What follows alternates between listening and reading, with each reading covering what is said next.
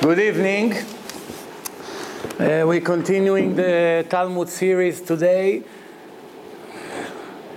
And if you remember last week, we spoke about the world to come of the righteous people, how everyone has his own level.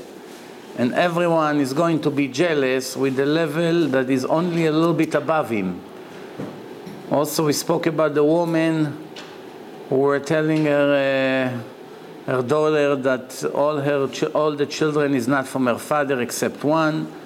We spoke about the tree that is planted in a private property and goes into the public. That's basically what we spoke about. Today we're speaking about, we're still in Masechet Baba Batra, and the Gemara says, who is the mother of Avraham Avinu? The mother of Abraham, her name is Amtelai Bat Karnevo. You don't read about her name in a written Torah, but you know about it from the oral Torah. So you should know that if ever you have a problem or the police pull you over, if you have enough time to say her name 17 times, Amtelai Bat Karnevo, it will save you from your problem. Supposed to. That's a good insurance.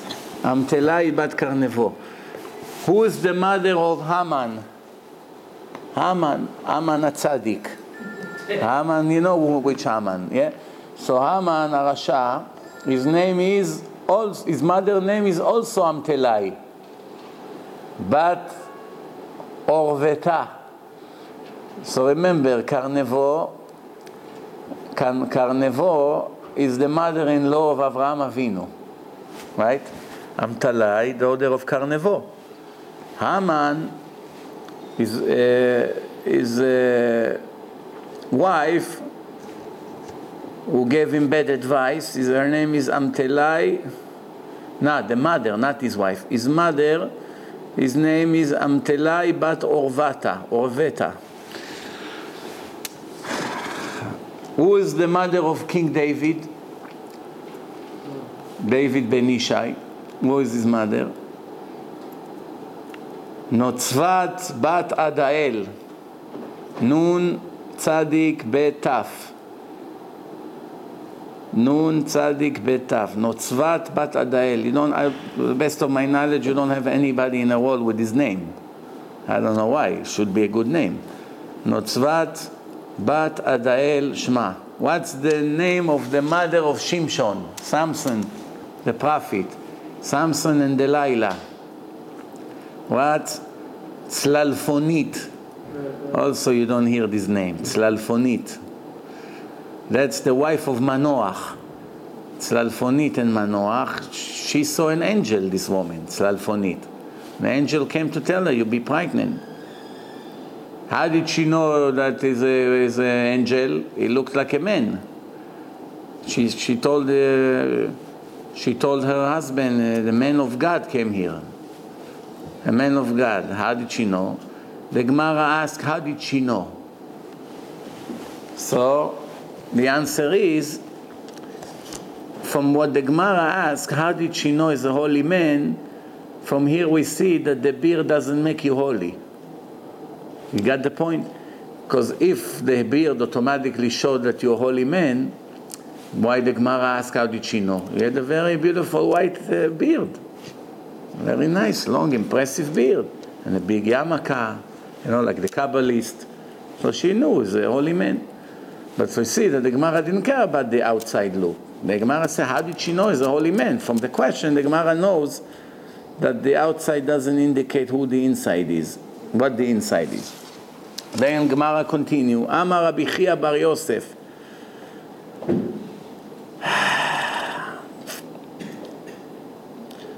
There's something in the Gemara called Chamra. Chamra could be two things. Chamra could be chamor, a donkey, and Chamra can be wine. So you have to see the subject, and based on that, you know if they talk about a donkey or wine.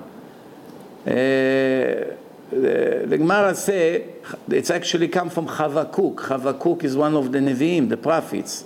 Chapter 2. ואף כי היין בוגד Gever Yair lo inve. We know the wine has a habit of betraying the person. When he drinks, he doesn't feel that's going to knock me out, this wine. Especially those sweet wines, 7% alcohol, 9% alcohol. It tastes like grape juice. You drink 1 or 2 glasses, it knocks you out. Before you realize, you're out. Gever Yair velo inve. Yair means a proud person.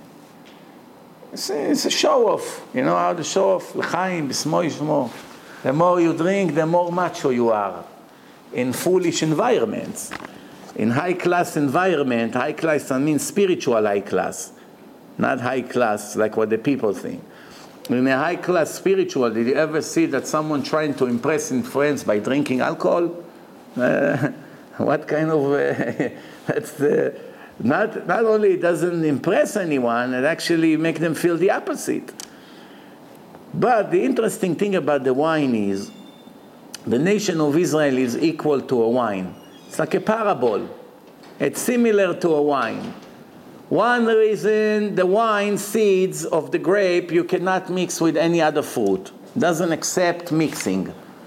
That's one reason. So the nation of Israel cannot mix with any other nation. One other reason is that the nation of Israel has the same fortune like the grape juice, like the grapefruit, like the grape tree. What is it?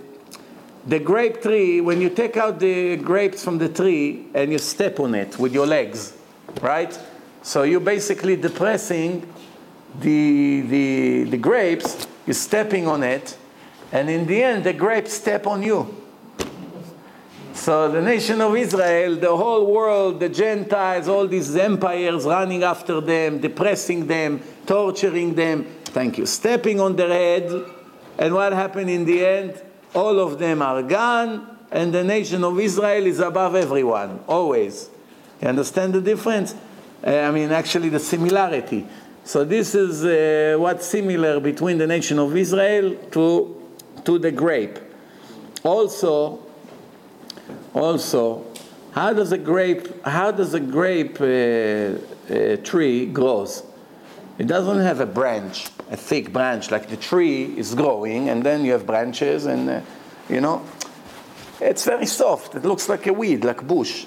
It needs to climb on something, a fence, or you put pieces of wood in the ground, and then it climbs on the wood. Huh? Vine? Grapevine. But they usually climb on pieces of wood. Okay. So the nation of Israel is very similar. Why? We climb on the back of our fathers. You understand? Without them, we have no existence. Can't say. So this is dead wood, live tree, climb on a dead tree. This is pieces of wood, it's dead, right? Once you cut the tree, you make wood out of it. You stick dead pieces, and the live pieces can climb only on the back of the dead. So the entire Judaism is depend on our great-great-fathers who left us this inheritance, all these great books, with all the knowledge. They make sure to transfer it to us, as Hashem said. You must keep transferring it to the generations to come. So this is the similarity. There's other things, but this is the point. Now the Gemara say, a man that is proud is a Mr. Show-off. But being a proud person is not only being show-off with your clothing and your look and your beauty and your wisdom. No. Being a proud person has other symptoms. What is it? He doesn't have patience for everyone. Any person doesn't have patience because he looks down at everyone. Angry, don't have patience, disrespecting people. This is all comes from being a proud person. Person that is proud, nobody can stand him, even the people of his own family. Why? Because all he cares is about a show-off for himself, like to be like a king. So even his people cannot stand him, his wife, his children. So that's the secret of this pasuk in Chavakuk. Gever Yair velo inve. When a person is Yair means proud, lo inve comes from the word neve. A lot of the yeshivot for girls is called Neve Yerushalayim, Neve. What's Neve in Hebrew? House. Like Neve house. I mean, Tiferet Yerushalayim, Neve Yerushalayim, so Jerusalem house. That's the name of the yeshiva for girls in Yerushalayim. Many of the girls go there to learn. Seminary. Neve means a house, a place of living. So if a person is proud, even the people of his own house, b'naveh shelo, the Gemara says, cannot stand him. Nevertheless, needless to say, on the other places, כל המתגאה בטלית של תלמיד חכם ואינו תלמיד חכם, אין מכניסים אותו במחיצתו של הקדוש ברוך הוא. Someone who pretends that he's a Talmid Chacham, he pretends that he's a rabbi, he pretends that he knows Torah, but he doesn't know anything. It's all lying and getting and stealing from others and pretending it's his. And, put all kinds of ads in the newspaper. Rav Gadol, the genius rabbi, is coming to town if you want to get an appointment with him. And he has friends in the newspaper, so they constantly advertise his name all the time like he's an important person. And he's not like that. So he's putting a show. This show can work in this world, because in this world there are people who demand that you deceive them. Some people, they just demand it. Even if you don't want to do it, they force you to deceive them with their stupidity, by running after fake babot. We spoke about these things in the past. All this baba, that baba, why? His grandfather was a tzaddik, he has a nice beard, whatever. They find a reason. My uncle went there and he gave him a blessing and it helped. Stories, a lot of stories, and they build them up. They build themselves some kind of reputation. So the Gemara say, over here you fooled people, but over there, they won't let you enter where Hashem is, which means they're not going to go to heaven. Why? Because they put a show and they don't deserve it. They took a title to themselves that they don't deserve it. Amar Rabbi Elazar, Le'olam idvak adam betovim. A person always have to make sure to stick to the good ones. Why? שערי משה שנשא בת יתרו, יצא ממנו יהונתן. אהרון שנשא בת עמינדב, יצא ממנו פנחס. Bottom line is, when you go to get married, make sure you find the right person to marry to, men or women. Why? We find in the Torah that people who are not as great, when they married somebody great, they had them married to have somebody great came out of them. Like the daughter of Yitro. Who is she? She's a Tzipora.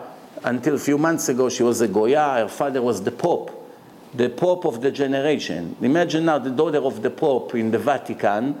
She becomes religious. 2 months later, she married the biggest rabbi in the world. So everyone will be surprised. What's going on here? There's a person that speaks to God. He married the daughter of the Pope? What happened? But this Pope made a 100% tshuva. And Hashem put an extra chapter in the Torah, not extra chapter. He named extra part of the Torah after him, Yitro. Torah is the same Torah. But they took a part of the Torah and dedicated to him, Yitro, Parashat Yitro, a chapter of Jethro. Couldn't find a better name for it? No. See, he has a key role in the Torah. He gave advice to Moshe. Moshe takes his advice. Moshe serves him. All of a sudden, he became a big shot. A minute ago, he was the most despicable idol worshipper in the world, and a month later, he's the father-in-law of Moshe Rabbeinu, and it's amazing, the power of tshuva. So, the Gemara continues. The Gemara says, Aaron married Elisheva bat Aminadav. The sister of Nachshon ben Aminadav, had a sister. Nachshon is the one who went into the water. When the nation of Israel came out, they started to cry and complain, and he went into the water and said, if Hashem takes us out of Egypt, I trust Hashem. The water reached his nose, and then the ocean split. So he was a very important person. Thanks to him, everyone got saved. So what happened here now? He has a daughter, and his daughter married Aaron HaKohen. the brother of Moshe Rabbeinu, also speaks to Hashem, you know, it's not, so they say, Achot Nachshon, the sister of Nachshon. We already know she's the daughter of Aminadav. What do we need to say? The sister of Nachshon. Why? The answer is, we from here we see that a person who wants to marry a woman has to check her brothers, if they are good or not. If you see she comes from a family that the brothers learning, they righteous people, they learn Torah, they religious, they very nice frum brothers, then there's a good chance that she already learned from the best. She's all her family around her father, the brothers, everyone tzaddikim. Oh, that's a good wife. But if one of her brothers selling a gold in 47th Street doesn't even know how to write his name in English. The other one selling vegetable in the market, when he bends down, all his pants go down. You know, he picks up melons. He doesn't, if you give him the bracha, the Gemara, you tell him which side is Rashi, which side is Tosfot. You're talking to me Chinese? Give me some vodka, leave me alone. What is this? If this is the brother she has, that's what she is. But the good news is that every rule has an exception to the rule. I've seen girls that come from a complete ignorant family. They were very good, and the brother are big losers. But she was very good. So that's not a rule from the 10 Commandments. Make no mistake here. This is an advice. You have to know. When the Chachamim, the Rabbi, the sages give us an advice to open our eyes to pay attention, or when it's a guarantee rule from the Aseret HaDibrot, from the 10 Commandments. If you ever find a good girl, righteous, modest, like to read Tehillim, like to learn, good wife, whatever, and her brothers are total losers, don't give up the girl just because of this. No, she's good, take her. But check, before check. Huh? Yeah, that's a good example. So, why? Because most of the boys are similar to the brothers of the mother. Most, we should know, רוב בנים דומים לאחי האם. If your mother is, the mother that have some boys, usually the boys behave like the uncles. They have the traits of the uncles. But again, this is all usually, and this is 2,000 years ago. The world changed today, the nature changed, the nature of the people changed. It's different. We cannot come from here and say, oh, you know what, I'm not marrying her because she has one brother that is not religious anymore. Not true. She doesn't have to pay that she has a wicked brother, okay? So now, Rabbi Pinchas ben Chama say, כל שיש לו חולה בתוך ביתו, someone who has a sick person in his house, ילך אצל חכם ויבקש עליו רחמים. Would run to the rabbi to pray for him and ask for mercy. You understand? What does it mean? What does it mean? Technically today when you ask, I have somebody sick in my house, God forbid. What do they tell you? Take him quickly to the emergency room. Take him to the doctor. Take him to X-ray. Take him to MRI. Do this, do that. It's also fine. You have to go to the doctor. But who do you go first to? First to the doctor, and then a week later he called the rabbi. Rabbi, we tried everything with the doctor. It didn't help. Maybe you give a bracha. Maybe you pray for my boy. Maybe you get saved. That's the wrong way. First thing, Rabbi, we have a problem. Please pray for us. If you can take the boy or the girl, whatever it is, to the rabbi, that's what you do first. But to a real good rabbi, not somebody that is rabbi because of the newspaper, or because he has a lot of money and he opened himself a building and made himself the rabbi of the place. This every one of you can do, without even knowing how to read. I've seen rabbis that don't know how to read Hebrew. Right here, around here. They don't know how to read, but they call themselves rabbi. So fine. They want to make themselves rabbi. They have audience. What can you do? That's what you get. But the idea is somebody who really learns, someone who really connects to the Torah. When you open his mouth, you see this wisdom.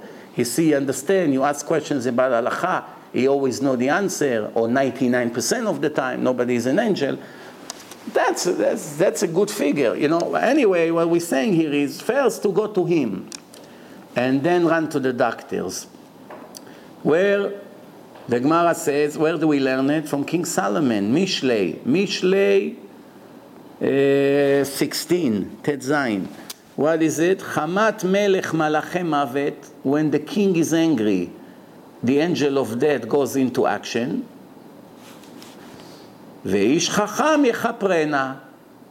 And a high scholar, Talmid Chacham, what we call a rabbi today, yechaprena, can repent it, can reverse the decree. This is a clear verse. Hashem is angry at someone, angel of death is on the way, Hashem Yirachem, to do something to this family. You went to the Chacham can reverse. Say, angel of death, go back to where you came from. Moshe Rabbeinu didn't let the angel of death take his soul out. Soul is going around trying to take. Moshe said, no. So Hashem send me, what do you want? I'm only doing my job. Say, no, I won't let you. He goes back and forth. He came back, he doesn't let me take. What do you mean? You an angel, you need permission from people to take their soul out? Since when? Someone in a level of Moshe. Moshe didn't let him take the soul. And in the end, who won? Moshe won. He didn't take his soul out. Moshe refused to look at the power of Moshe. You ever hear about something like this? Angel of death that killed billions of people until today. One person he couldn't kill. Who is he? There was one more person. Who knows who? One more person who overcame the angel of death and tricked him, and he went to Hashem to complain, and the rabbi won the argument. Who? Good, no? Rabbi Yoshua ben Levi. Not only went, he got himself into heaven, he also took the sword of the angel of death. And the angel of death said, put me out of commission, this guy. Not only I couldn't kill him, now I lost my sword. Can't do my job.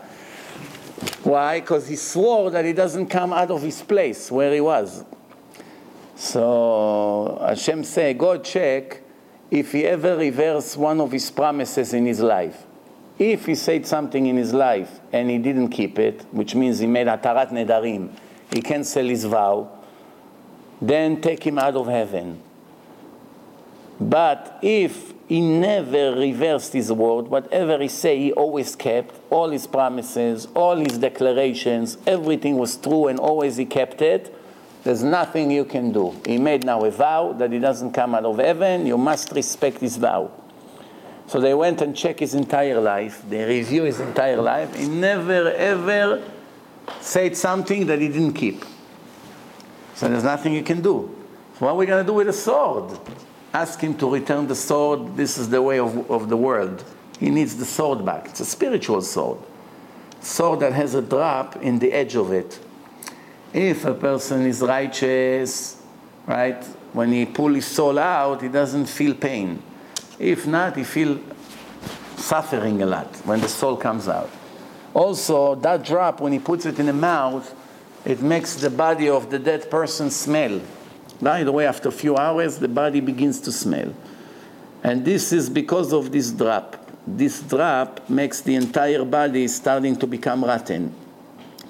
Then the Gemara says, Amar Rav Chisda, Niset pchuta me-20, yoledet ad 60. A woman has to do everything she can to get married before age 20. And she gives birth up to 60. You know, sometimes you hear on the news, wow, woman 55, 53, gave birth, had twins, everyone's surprised. According to the Gemara, it's up to 60 is natural. Above 60 is a miracle. Yes. Sarah Imenu, 90 years old. You know? The idea is that the way of nature, now remember, everything I ever say in the name of the Talmud about nature is subject to a change in our generation. Why? Because the nature changed.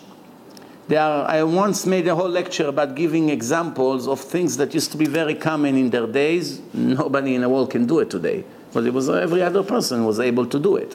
For instance, the Gemara asks, You know, a shepherd, for every 10 sheep that is born to, you know, by whatever he owns, every 10 sheep has to go to Bet HaMikdash. Donation to Bet HaMikdash. 9, the 10th one, he marks it and he gives it to Bet HaMikdash. Now, what happened if he doesn't have a large group of sheep? He doesn't have a large group of sheep, which means he has 5 here, 4 there, 3 there. All together it's 200, but they're not together. Can you join all of them together to know how much to give, or each group it's a separate issue? Over here I have 11, okay, so I take one of them. Over here I have 27, so I take 2, because I didn't reach 30. Over here I have 3, I don't take nothing. Over here 5, nothing. How does it work? So the answer is mitztarfim. They join together in one condition, that you are able to see them at the same time, which means you have a group over there and a group over there. If they are so far from each other, so far, you cannot see, you can either see this group or this group, but not both of them, they are not joined together. But if you can see, they join together. The shepherd is somewhere in the desert, in a field. So the Gemara asks, how far it's considered that you can see? How far? Give us a range. So I once calculated 18 kilometers, like 12 miles. All the way from uptown Manhattan to downtown Manhattan, the shepherd is able to see the sheep. You know one person in the world that can see that far without a telescope? Show me one person that can see more than 3-4 blocks, 5 blocks. See that. The vision of the people was much better than 2020 today. It was much better. All kinds of things, you see. Or, Gemara brings a story about one old rabbi that he has 2 young students carrying him around. They're holding his hand. Everywhere he goes, they're holding him. It's a very old man. One time there was fire. He started to run, and he picked both of them up, and he started to run. Oh, we thought you're sick, you're weak. We're carrying you around. Now when you picked up both of us and started to run, how a person can pick up 2 people? Take a very strong young guy, 30 years old, muscular. Can he pick up 2 adults like this and run? What is this, 2 melons? It's 200 pounds each, 180, whatever. And run. Not you make 2-3 steps and fail. Runs with them. Save them from the fire. The nature change. Also, there's some animals that mentioned in the Talmud. Nobody find where they are today in the world. They're distinct. They disappeared.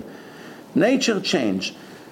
Pregnant women is different than what they used to be 2,000 years ago. People used to get married age 13, 14. Women age 13 already had kids. Today you take a 13-year-old kid. What does she do? She play in a neighborhood with her friends, with a rope. It can be a mother, this little girl. There's nothing she can do. She doesn't even know how to make omelet, egg omelet. Nothing. You ask her cut melon, she doesn't know. Change the sheets, do laundry, do something, change the diaper. She doesn't know anything. She's a little baby. Same thing, people.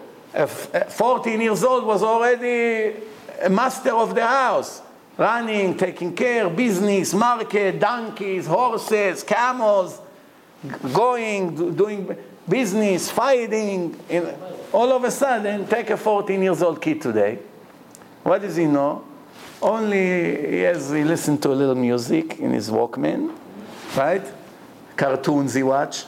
He likes cartoon, age 14. Cartoon. Please let me watch cartoon. That's all he cares. He can be a father, this guy.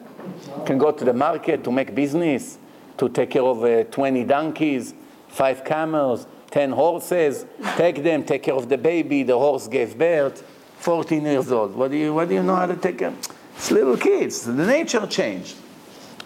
That's confused some people today when they read certain things in the Talmud. How can it be? See, there's mistake in the Talmud. What do you think? The Chachamim were blind? They were speaking about things, describing a life that it used to happen every day in their life. The fact that it's not here today doesn't mean they were wrong. They didn't make it up. They're describing to you what's happening in the neighborhood, what's happening to the nation.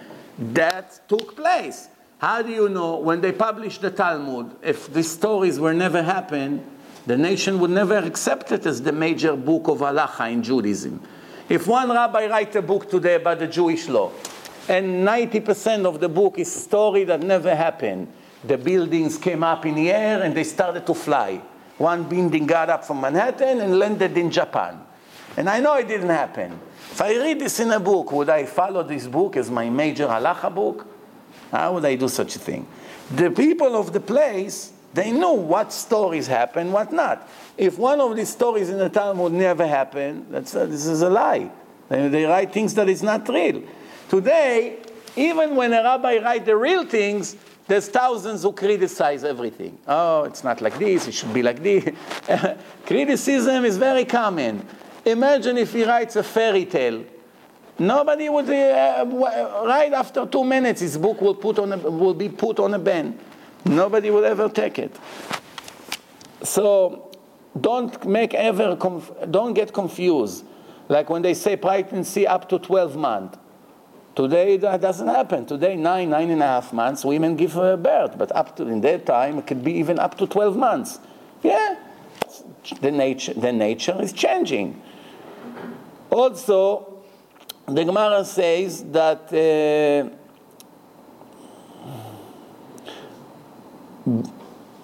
if the woman gets married before she's 20, her chances to give birth is up to 60.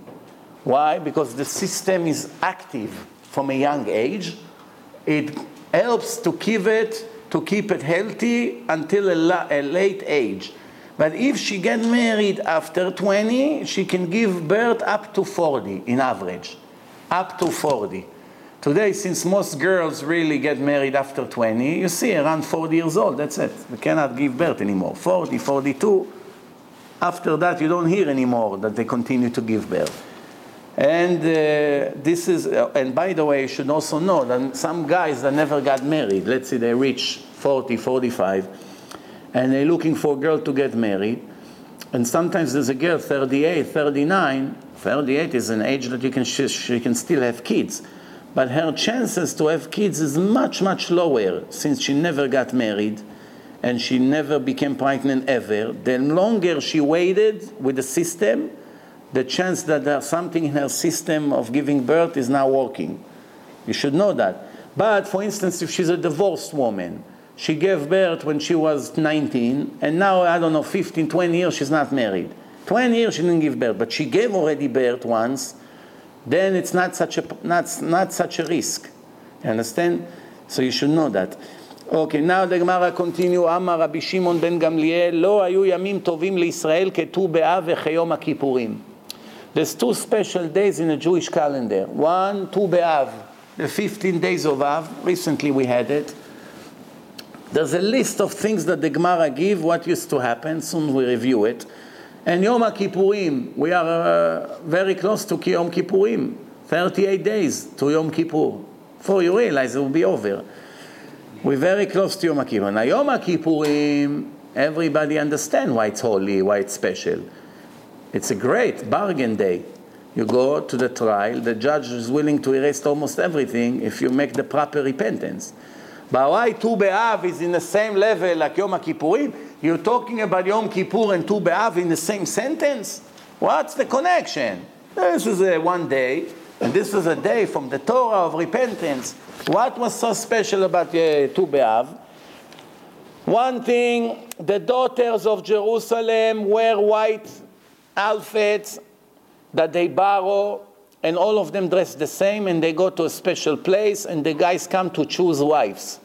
What is it? Single party. You know, Rabbi, we want you to come. We have a single party. Singles come to speak. Most single parties are not kosher. They do things they're not supposed to. You can make a kosher one. You have to know the halacha. So what happened here? So they go to a place and the guys come and choose a girl. They want to choose, this is for me, this is for me. You don't know who is rich, who is poor, because all of them wearing uniform. One of the reasons they made uniforms in school that you won't be able to tell between a rich girl and a poor girl, and everyone looks the same. That it won't be different classes in school. The rich ones, it doesn't help, obviously, because the girls right away see who is in my class and who is not. And slowly, some girls become, and the other ones is there. We see it all the time. But over here, a person has no way to know who the girl is. Everyone dressed the same. Don't know you're rich. Now you're wearing a $2,000 outfit or a $20 outfit. You don't know. So that's already a good start. Which means you shouldn't look at the outside, at the material status. You should look who the person is. Then, the reason is not to embarrass girls who couldn't afford. Look at the life they had in those days. That a poor girl in those days couldn't afford to have a normal outfit to go on a date. Today, any poor girl, at least one outfit she has for Shabbos, no? So she wear it on a date, no? She wear it again and again and again, but still it's presentable. But in those days, there was a situation where girls who could not afford to dress anything respectable. Then the Gemara says, Yom HaKippurim, we understand it's a day of forgiveness. It's a day that Hashem gave the second commandment. Should know, the second commandment is not in the same commandment like the first one. The first commandment is created by Hashem 100%. The second commandment, Hashem sent Moshe Rabbeinu after 80 days up in a mountain. First 40 days, gave him the first commandment. Then he came down, he saw the golden calf, he broke it. That was the divine one, which means 100% Hashem made in heaven. You understand? Hashem made everything. He made the boards and he wrote the letters, and just Moshe brought it.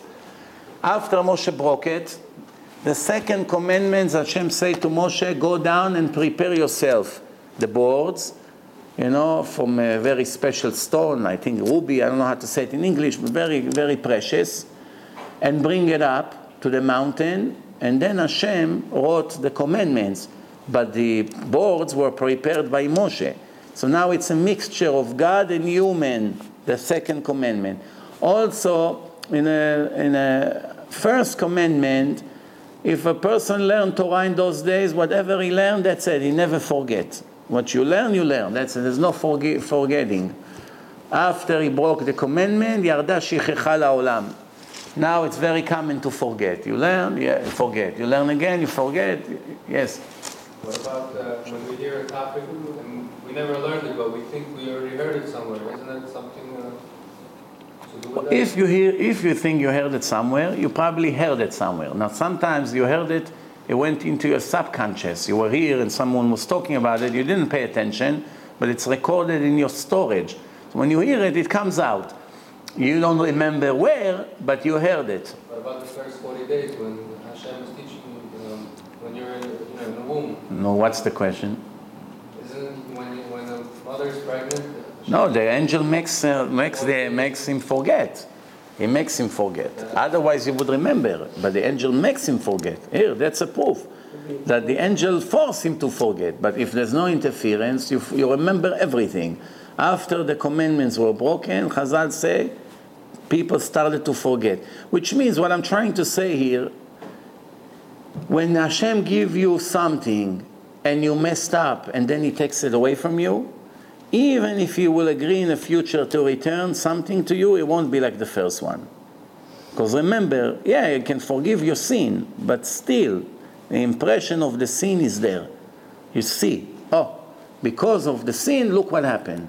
And even though Hashem gave it back, it's not the same. For instance, you had a good job, and you started to fool around and to make sins, and Hashem made you get fired.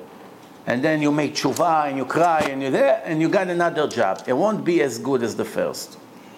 Less siyata dishmaya. Less siyata dishmaya. Even if it will be good, there's less blessing, more aggravation over there. Something it will be why? Because when Hashem gives it back, still, even though you accept your tshuva, but remember the second commandment, why it's not going to be the same one? They made tshuva. Moshe prayed, Hashem told him, I forgive them. If you forgive, give the same one. No, now you prepare it. It's never going to be the same. We should know that.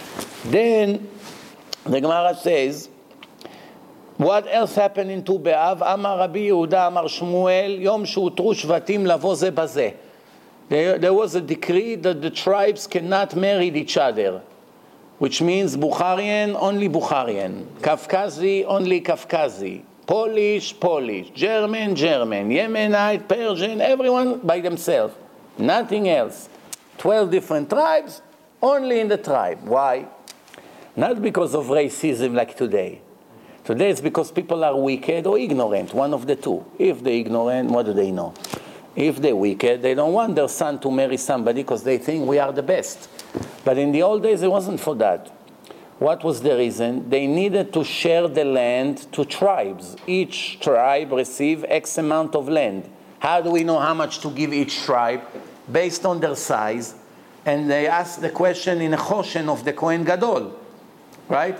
The Kohen Gadol, for instance, they share the land.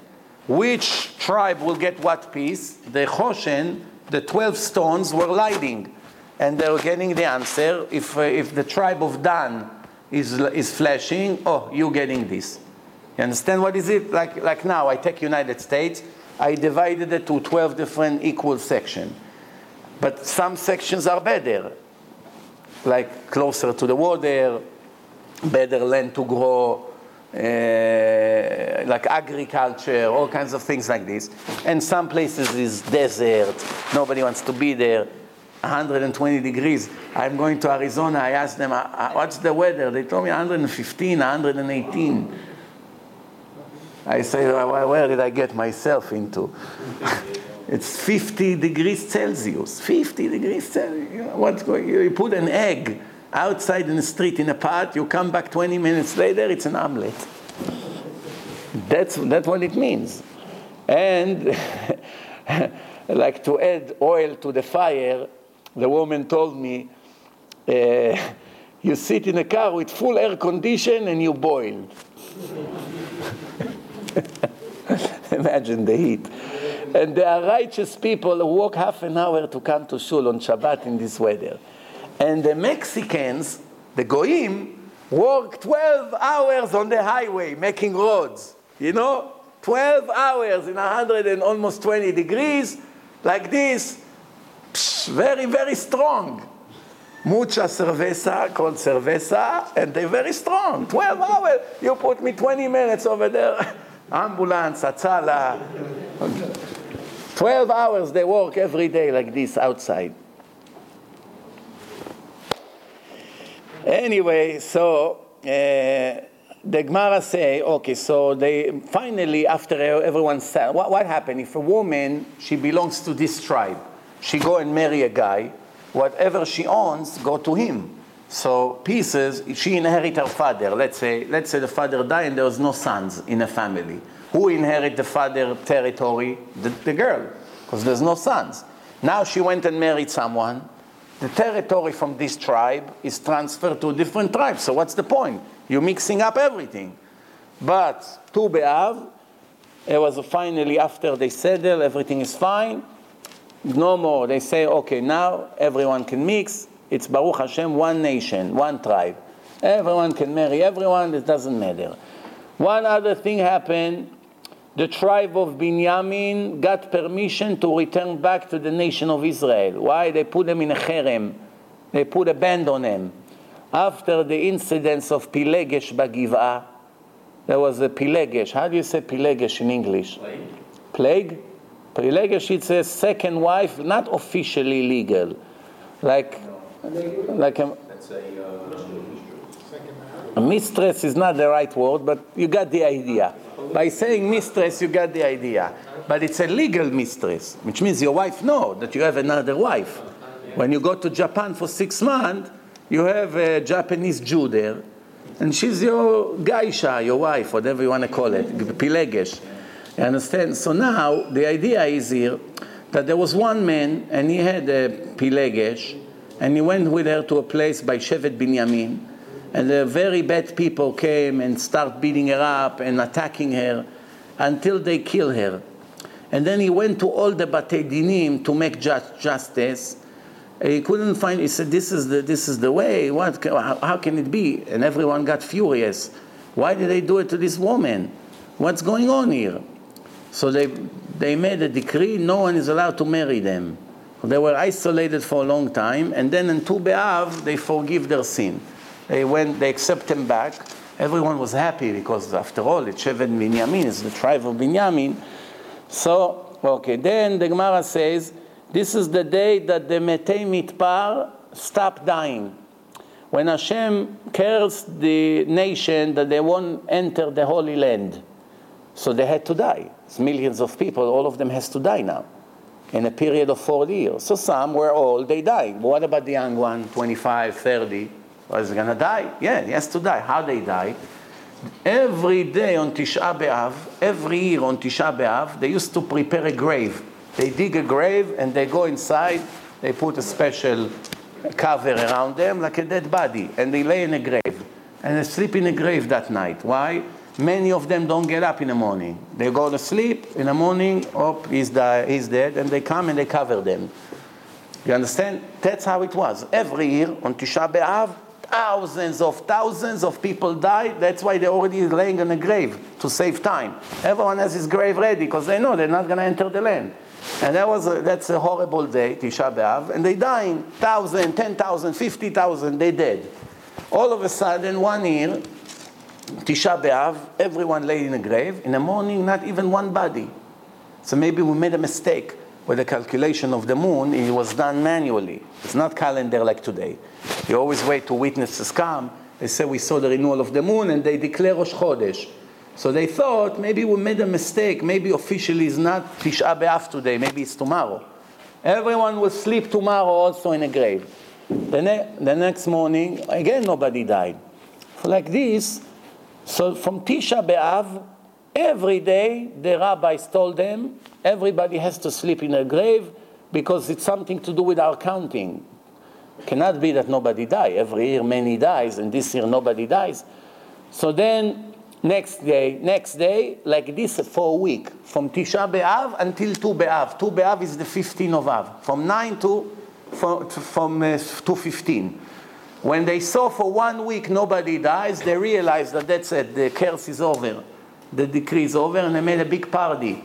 So that's another reason why Tu B'Av it's a great day. Why? Metei Mitpar, Hashem cleaned all the people who were supposed to die in the desert because of the few sins that they made, and Hashem said, none of you will enter the land. Remember, only two entered the land, Yoshua ben Nun and Kalev ben Yefuneh, and all the other ones died in the desert. That's one of the reasons Hashem took them in circles for 40 years until all of them will finish to die. Because from Egypt to Israel, it's 11 days walking. 11 days. It's like walking from here to upstate New York. How long it's going to take? 11 days. If you need 40 years to get from here to Buffalo, 40 years, even an old person walks like this. He made another step, 1 minute rest. Another step, then he sleep an hour. Another step, it still won't be 40 years. When the GPS doesn't work, so yeah, go around the block 20 times. But over there, Hashem was their GPS and directing them in circles, going here, Jordan, Saudi Arabia, to all kinds of areas there in the desert, not going directly to Israel. In the beginning, Hashem didn't want to take them through Eretz Plishtim. The Philistines, not Palestinians. Palestinians is an Arab invention. There's no nation like this. 100 years ago, nobody knew what Palestinian is. They don't have a country, they don't have a plague, they don't have an anthem, they don't have history books, nothing. It's just Arabs who started to call themselves Palestinian, and all of a sudden they say that they are a nation and they own the land. The biggest trick, the lousiest and the dirtiest trick in our modern history. That a group of people that came from many different countries all of a sudden decided that they are the owner of the land of God. They want it for themselves. They kill, they murder, and they claim that it belongs to them. It has never belongs to them because they're never a nation. And even they themselves admit that they don't. Show history of Palestine. Show one history book from more than 100 years ago that they were a Palestinian nation, that they ever had a country, that they ever had a land. Nothing. And they call themselves Palestinians after the name of Philistines, which was a complete different nation, nothing to do with Arabs. Philistines were not Arabs. They're not Ishmael. It's a different nation. In the time of Samson, Plishtim, Delilah and Plishtim has nothing to do with them. But the Philistines were sitting in Gaza between Egypt to Israel. And Hashem didn't want the nation of Israel coming out of a war, entering right away into another war with these cruel Philistines. So he took them around. But even going around, so it should take 20 days, 50 days, definitely not 40 years. Why 40 years? Until everyone finished to die. And every year, thousands were dying, tens of thousands, hundreds of thousands, and until it stopped. So this is Tu B'Av. Then, one other thing, Hoshea ben Ela canceled the decree of Yerovam ben Nevat. There was a wicked king, his name Yerovam ben Nevat, who has no share to the world to come. Now, if you think is wicked like Haman or Paro or all these Hitler, all these wicked people, change your opinion right away. Why? He knew Torah more than anybody you imagine. Every subject in the Torah, he could give you 127 different lectures completely about this subject. Just when you think you know everything, okay, now let's give you another whole movie about it. Oh, and again. Complete brilliant Chacham. What destroyed him is what destroyed each one of us. What is it? Pride, ego. That's destroyed him. That was his end. Why? He was the king in Israel. And Rechavam, from the family of King David, was in Yerushalayim. Because remember, there was Judah and Israel at that time. Israel was split. Separation. So Rechavam is in Yerushalayim, in Bet HaMikdash. He is the king in Bet HaMikdash. So when there is the 3 festivals, everyone goes now to celebrate in Yerushalayim. There's only one king who sits there. One king. No permission to 2 kings to sit. So one seat, one stand with everyone. Who sit? Rechavam sit. And Yerovam will have to stand. You know? So he knew that everyone will know, oh, they're going to say Rechavam is the real king, not me. I'm secondary, because I have to stand and he sits on a chair like a king. So he said, no one has to go to Yerushalayim anymore for the holidays. He put 2 big statues, and he said, we'll do Aliyat Laregel, do you bring your sacrifices to these statues? Believe it or not, just for his ego. And then Hashem came to him for the merit of the Torah he learned most of his life, and he told him, Chazor becha, make tshuva, make repentance, and you and I and King David will chat together in heaven. We walk together in heaven. Netayel will have a nice trip together in heaven. So he asked Hashem, who's first? Mi barosh. Who's higher there, me or King David? He told him King David. So I'm not interested. That's the story of this man. And has no share to the world to come. So that day, Tu B'Av, there was a righteous person, Hoshea ben Ela. Wasn't the most righteous in the world, but he did an act of righteousness. He dismissed those statues. Because remember, he puts police.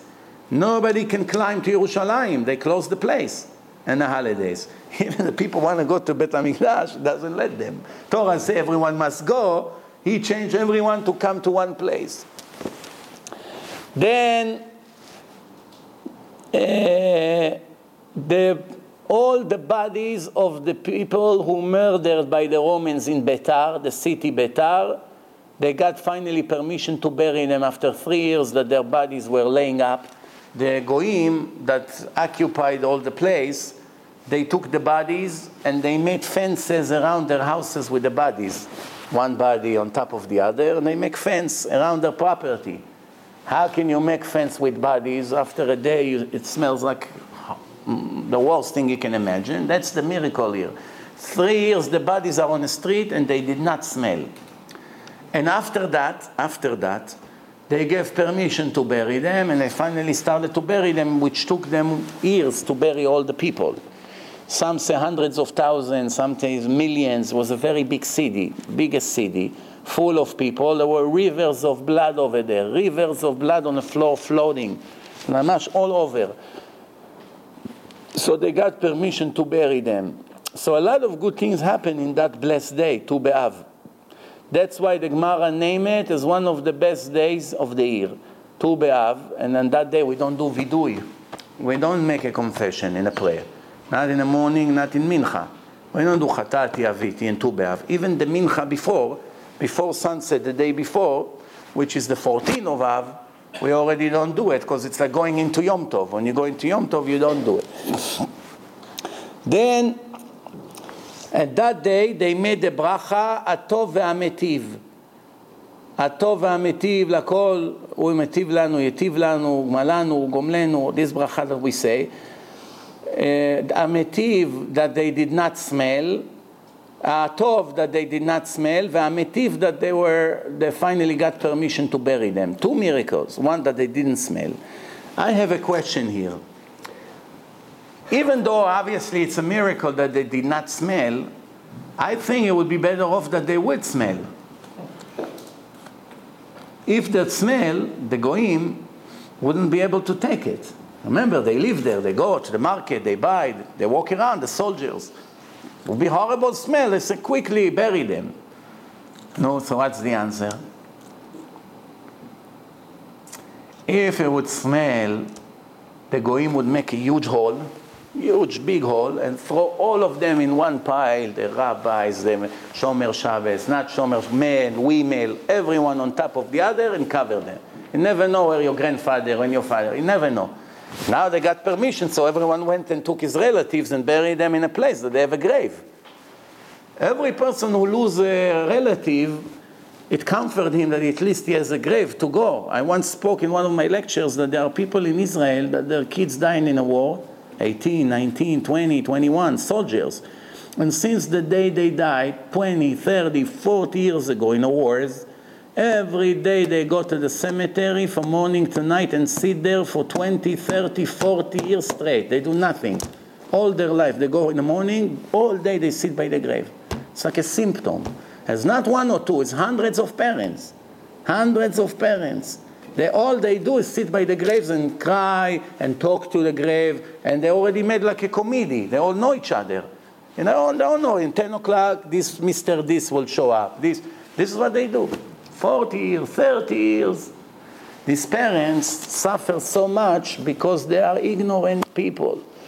If they only knew a little Torah, they knew that now you're sitting and crying for this boy 30 years. It could be that he was reincarnated in a body, lives like a king, could be the prime minister by now. He is a king and you're sitting here by the stone and crying for nothing. You understand the idea? When you don't know, you make the wrong choices. Now, the Gemara brings a story. מעשה באדם אחד שלא היה בניו נוהגים כשורה. As a person, his kids are what we call today off the derech. They're not so religious anymore. They're crooked. Once he went to make a will, and he wrote, a third of his money, he was a wealthy person, a third of what he has will go to Yonatan ben Uziel, the Tana Yonatan ben Uziel, that when he was learning, the birds were burning. Buried in Amuka, next to Tzfat, on the way, next to Rabbi Shimon Bar Yochai, there's a grave there, down the valley, Amuka. All the single guys and girls believe that when they go there, it's Gula to get married. Thousands of people go there every month from all over Israel and the world to pray for finding your right soulmate. That's called Yonatan ben Uziel. Why? He never got married. He wanted to learn Torah all his life. So Sgula, he gave his life, personal life for it, Sgula to get married by him. So he gave a third to this chief rabbi, a third of his property. A third he sold, he got cash for it, let me enjoy it before I die, not leaving it to the children.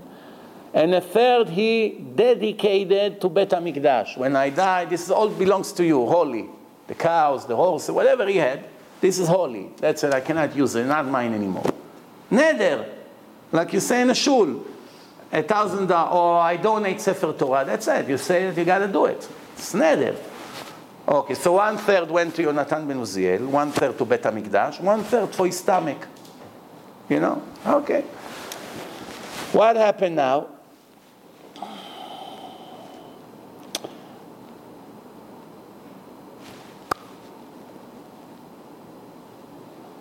When he died, Yonatan ben Uziel took the third that he gave him and gave it to his sons. You're talking a lot of money here. Not like today, 100 million, 500 million, but a lot of money. He took the money, he kept it, and once he died, okay, now it's mine. I can do whatever I want with that. I give it to his children as a gift.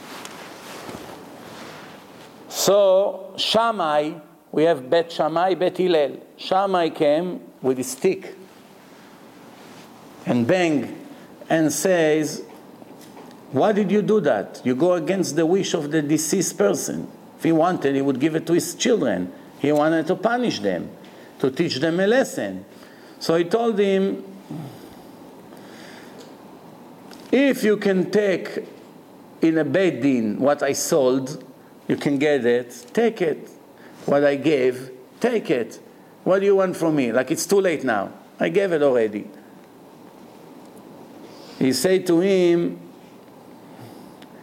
so Shammai got angry at him. Shammai got angry. Why did he do it? Because he wanted the kids to hate their father less, not to hate him, to go all their life with hating their father. Every second of their life is a sin. And he didn't want to enjoy something that the eyes of other people is on it. I know people like this today.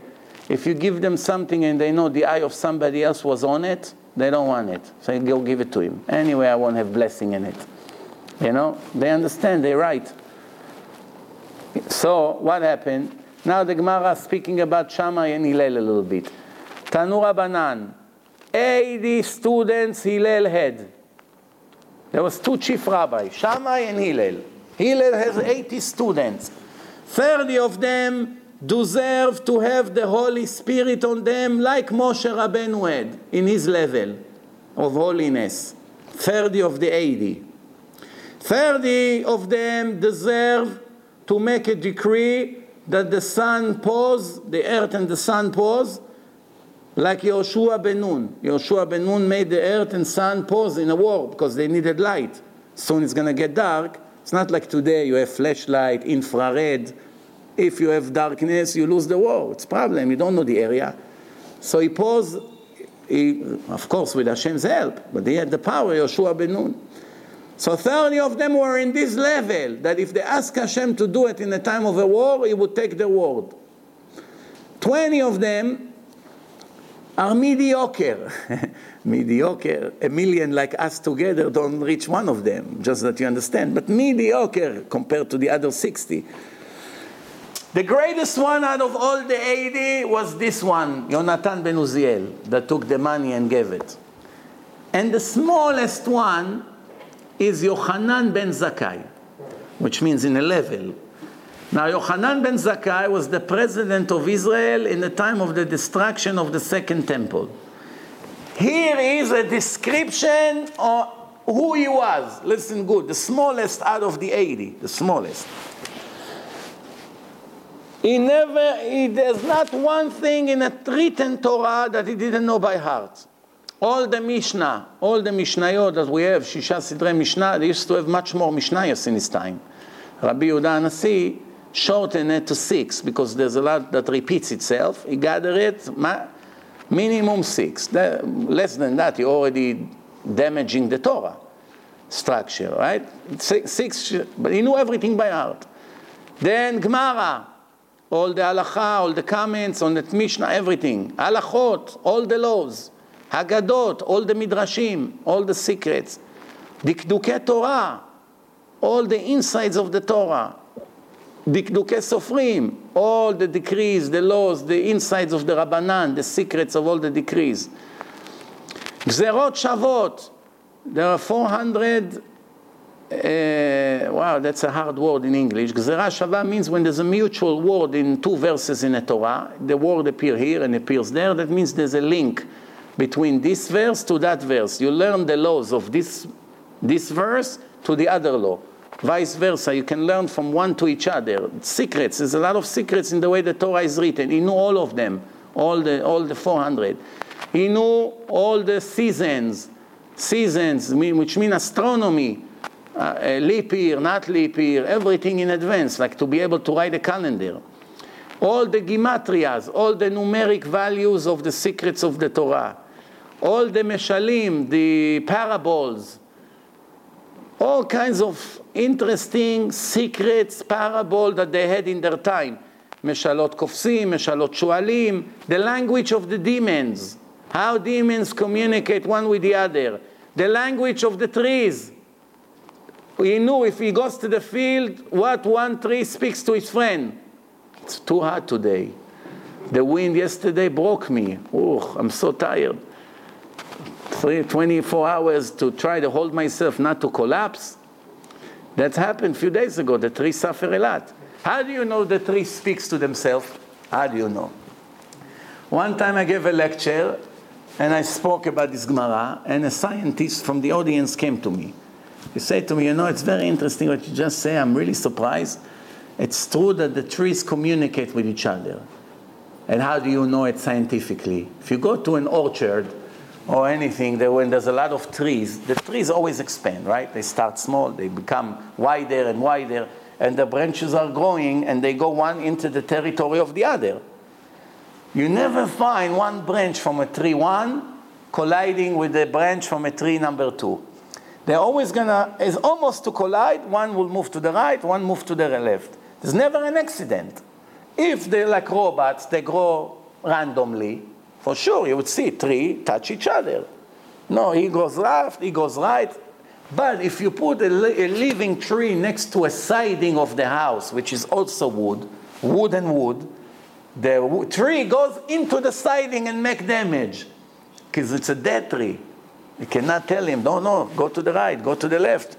You're about to break me. Move. Cannot talk, he's dead. Very interesting.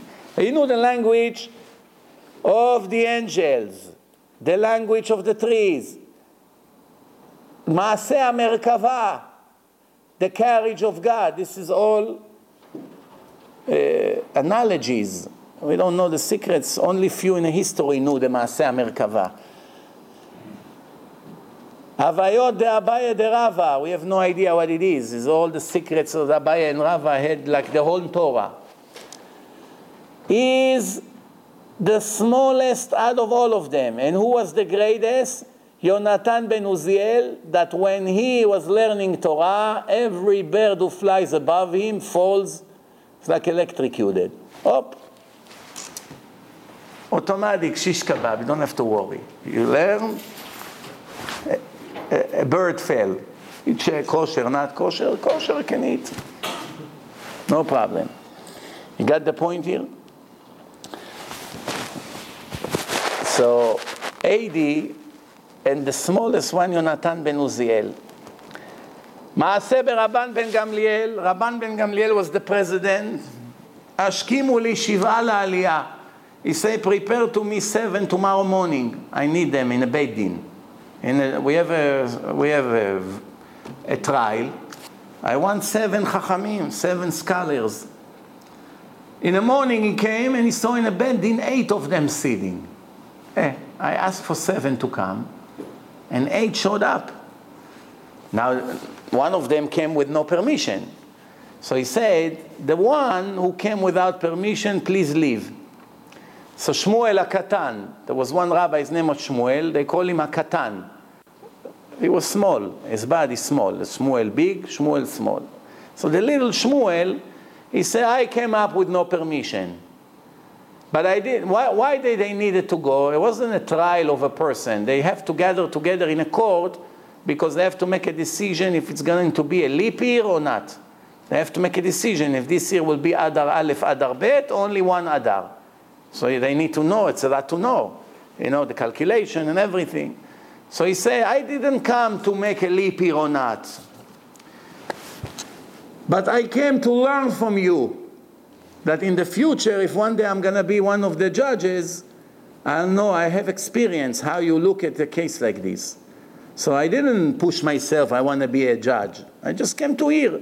I'm sitting here to hear. So he told him, sit, my son, sit. All the years we ever decided that they should be leap, You are the one who is worthy of making this decision, which means he was the greatest out of all the other. So, the Gemara says, why did he get up? Why did he say, I'm the one who came without permission? He was invited. He was one of the crew there. Not to embarrass the one who came without permission. I'll take the insult to save my friend from being embarrassed. And who did he learn it from? Rabbi Yehuda HaNasi gave a lecture in his yeshiva. And one of the people over there ate garlic. And when you eat garlic, the people around you for 48 hours have to suffer just because you want to be healthy. Or your grandfather told you, drink vodka, eat raw garlic every morning, 6 o'clock, you live to 500 years old. He believed this nonsense. So everybody now has to suffer. Now, if you work in a field, you're a farmer, no, so the cows have to smell you. But if you learn in yeshiva and your friend is sitting 1 foot away from your mouth, it's like a death sentence. You know, every second of your life is a sin. Every person who smells you and gets disgusted, first is Chilul Hashem. If it's secular or a goy, then they hate the religion. Why? So look at the religious people, how stink they are. Not only they sweat with all their clothes, now they eat this garlic. I stood in the bus, you know how many thousands of times I heard it? Why? Either he doesn't brush his teeth or whatever the case is. Sometimes people fast Monday and Thursday. There are people who like to fast for their sin. It's not only he ate last night or yesterday raw garlic, today he got up in the morning, he didn't brush his teeth. Wow, so it's a combination of a dead rat and a dead snake together. So Rabbi Yehuda HaNasi, imagine the rabbi, the chief rabbi of Israel who wrote the Mishnah. Think about it. Couldn't continue his shiur from the bad smell who came from the mouth of one of the learners. So he asked, someone who ate garlic, please leave. Rabbi Chia got up and left. Everybody got up with him and left the shiur. The whole shiur got cancelled. You teach Torah now. And the most important person in the world, the Gemara says, was worthy of being the Mashiach. He comes from the family of King David. If Mashiach would come in this generation, the Gemara says for sure it would be him. Nobody deserves it more than him. This is Rabbi Yehuda HaNasi. He couldn't smell the garlic. And he asked them to leave, and everyone got up. But only one ate garlic. So why did they do it? One tried to protect the other. They don't want one person to be embarrassed in front of the rabbi or in front of the group. The next day, Rabbi Shimon Berebi, the son of Rabbi Shimon, met Rabbi Chia on the street. He told him, you're the one who made my father very upset yesterday. He told him, God forbid, something like this will never happen in the nation of Israel. I never touched garlic. It wasn't me. But I did it because the one who did, I didn't want him to be embarrassed. And how Rabbi Chia learned that this is the right thing to do? How did he learn? Maaseh be'isha achat. One more comment before I tell you where he learned from. We have a question to ask about Rabbi Yehuda HaNasi. When Rabbi Yehuda HaNasi saw that everyone got up, let's say you had, 20 people in your class, 10 people, 8 people, 5, whatever. You ask one to leave, which means you want to teach him a lesson. Tomorrow, don't eat garlic. Don't eat garlic. And everyone got up and they leave. What should he have done? Tell him, okay, forget about it. Come back, let's finish the shiur. But you see from here, it's better that the entire group in the yeshiva will miss the learning of Torah, which Torah, I don't have to tell you how many hundreds of sources we have that limud Torah keneged kulam, learning of Torah, it's like all the mitzvot together on a scale. Torah here, everything else there, Torah is higher. It's better to cancel, an hour, 5 hours, we don't know how long that shiur was, which could be thousands of mitzvot, that a person will learn the lesson not to do Chilul Hashem, to walk with the mouth stink like this. If we're already talking about it, now it's the time to push more things about this thing.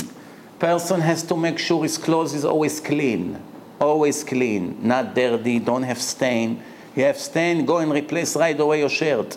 Don't walk in the street with shirt. What is this? Oil, it's spill. I ate falafel this morning, and all day he walks with a stain. Person has to wash his hair every day. Don't walk with greasy hair like this. Or people smell you. You don't smell yourself. You have dandruff. They come. They fall on your jacket.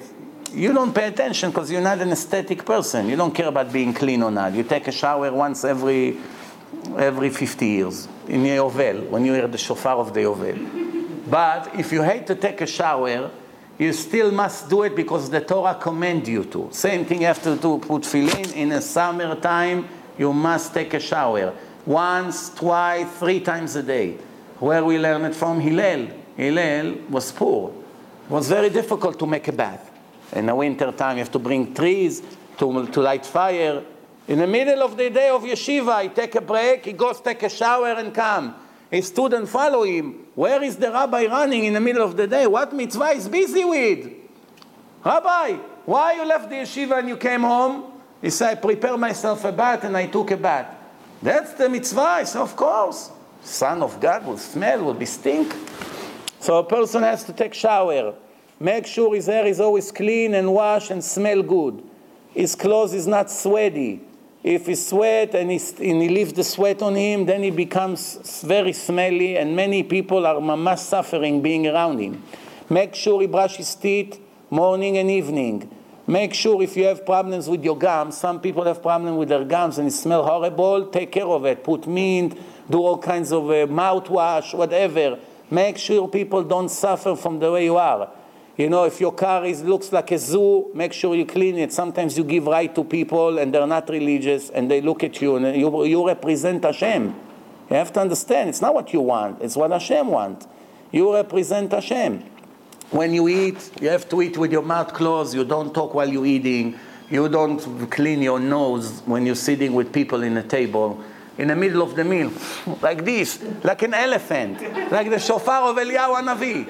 If you don't know it's him, you think, oh, Baruch Hashem, the Mashiach is here. Look, somebody blowing the shofar. Sometimes in the middle of the shul, he does it, everyone is praying, you hear again and again, 50 times, and then he leaves it on the table.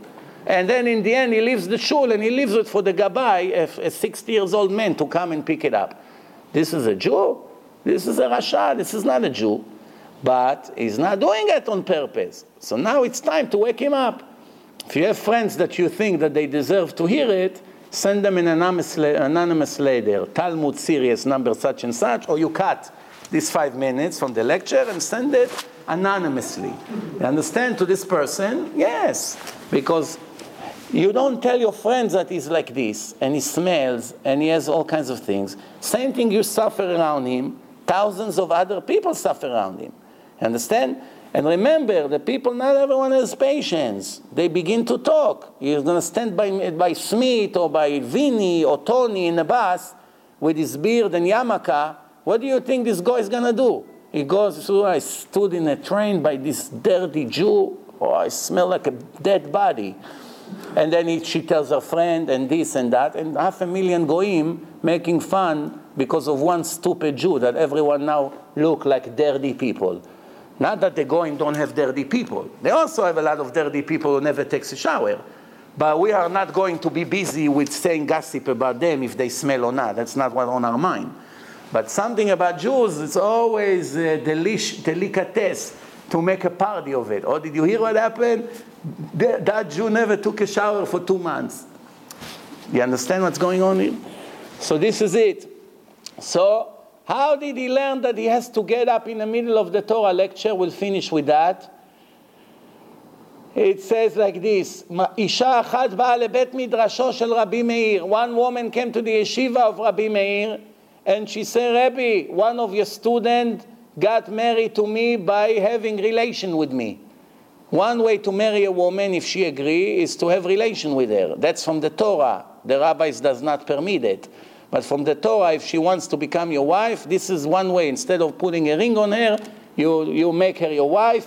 by actually moving in together, which means, according to some opinions, every boyfriend and girlfriend who did it with no permission because they're not married, the woman may need a get from him because maybe she became his wife. Because in the time of the Torah, that's how people used to get married. Not used to, but there was possible to get married like this.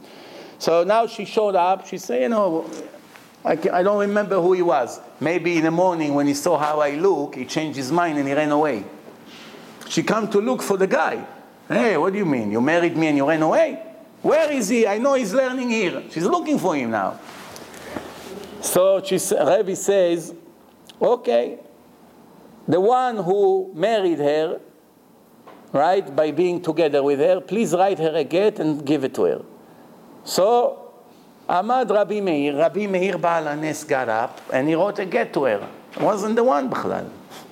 But he wanted to save the guy who did it because there was big embarrassment. Everybody in the yeshiva started to write a get. 300 gets now they're preparing for her. Here, madam. Here. One of them is an authentic get. The rest is toilet paper. She doesn't need it. One, it's official permission to go get married. Doesn't matter which one. Either one of them, as soon as she grabbed it, she's a divorced woman. So she grabbed that, it wasn't the one. She's still married. This. She finished with all of them. Okay, now I know I'm permitted to get married. Right? It's like two twins. She doesn't know which one marry her. They both say, no, it was me. No, it was me. He's lying. It was me. They're playing games now. She doesn't know. What do you do in that case? The Beit Din will force both of them to give her a get. If it's him, she divorced. If it's him, one of them for sure it was, right? That's it. Everybody got up. And when Rabbi Meir learned from Shmuel HaKatan, that Shmuel say, I can because I want to learn how you make a leap here. So Rabbi Meir, the legendary Rav, learned from Shmuel, and Rabbi Chia, which was after the time of Rabbi Meir, he learned from Rabbi Meir. So we have Shmuel, Rabbi Meir, and Rabbi Chia. That's the beauty here. You have a rabbi to look up to learn from him how to behave. So from here you see how important it is not to embarrass the person. The Chazal say it's better to throw yourself into the furnace and get burned than to embarrass a person in public. It's halakha. It's not a beautiful speech. Some things you can say in a speech, but when a person comes and says, tell me what to do, it's not what you tell him. The law is the law.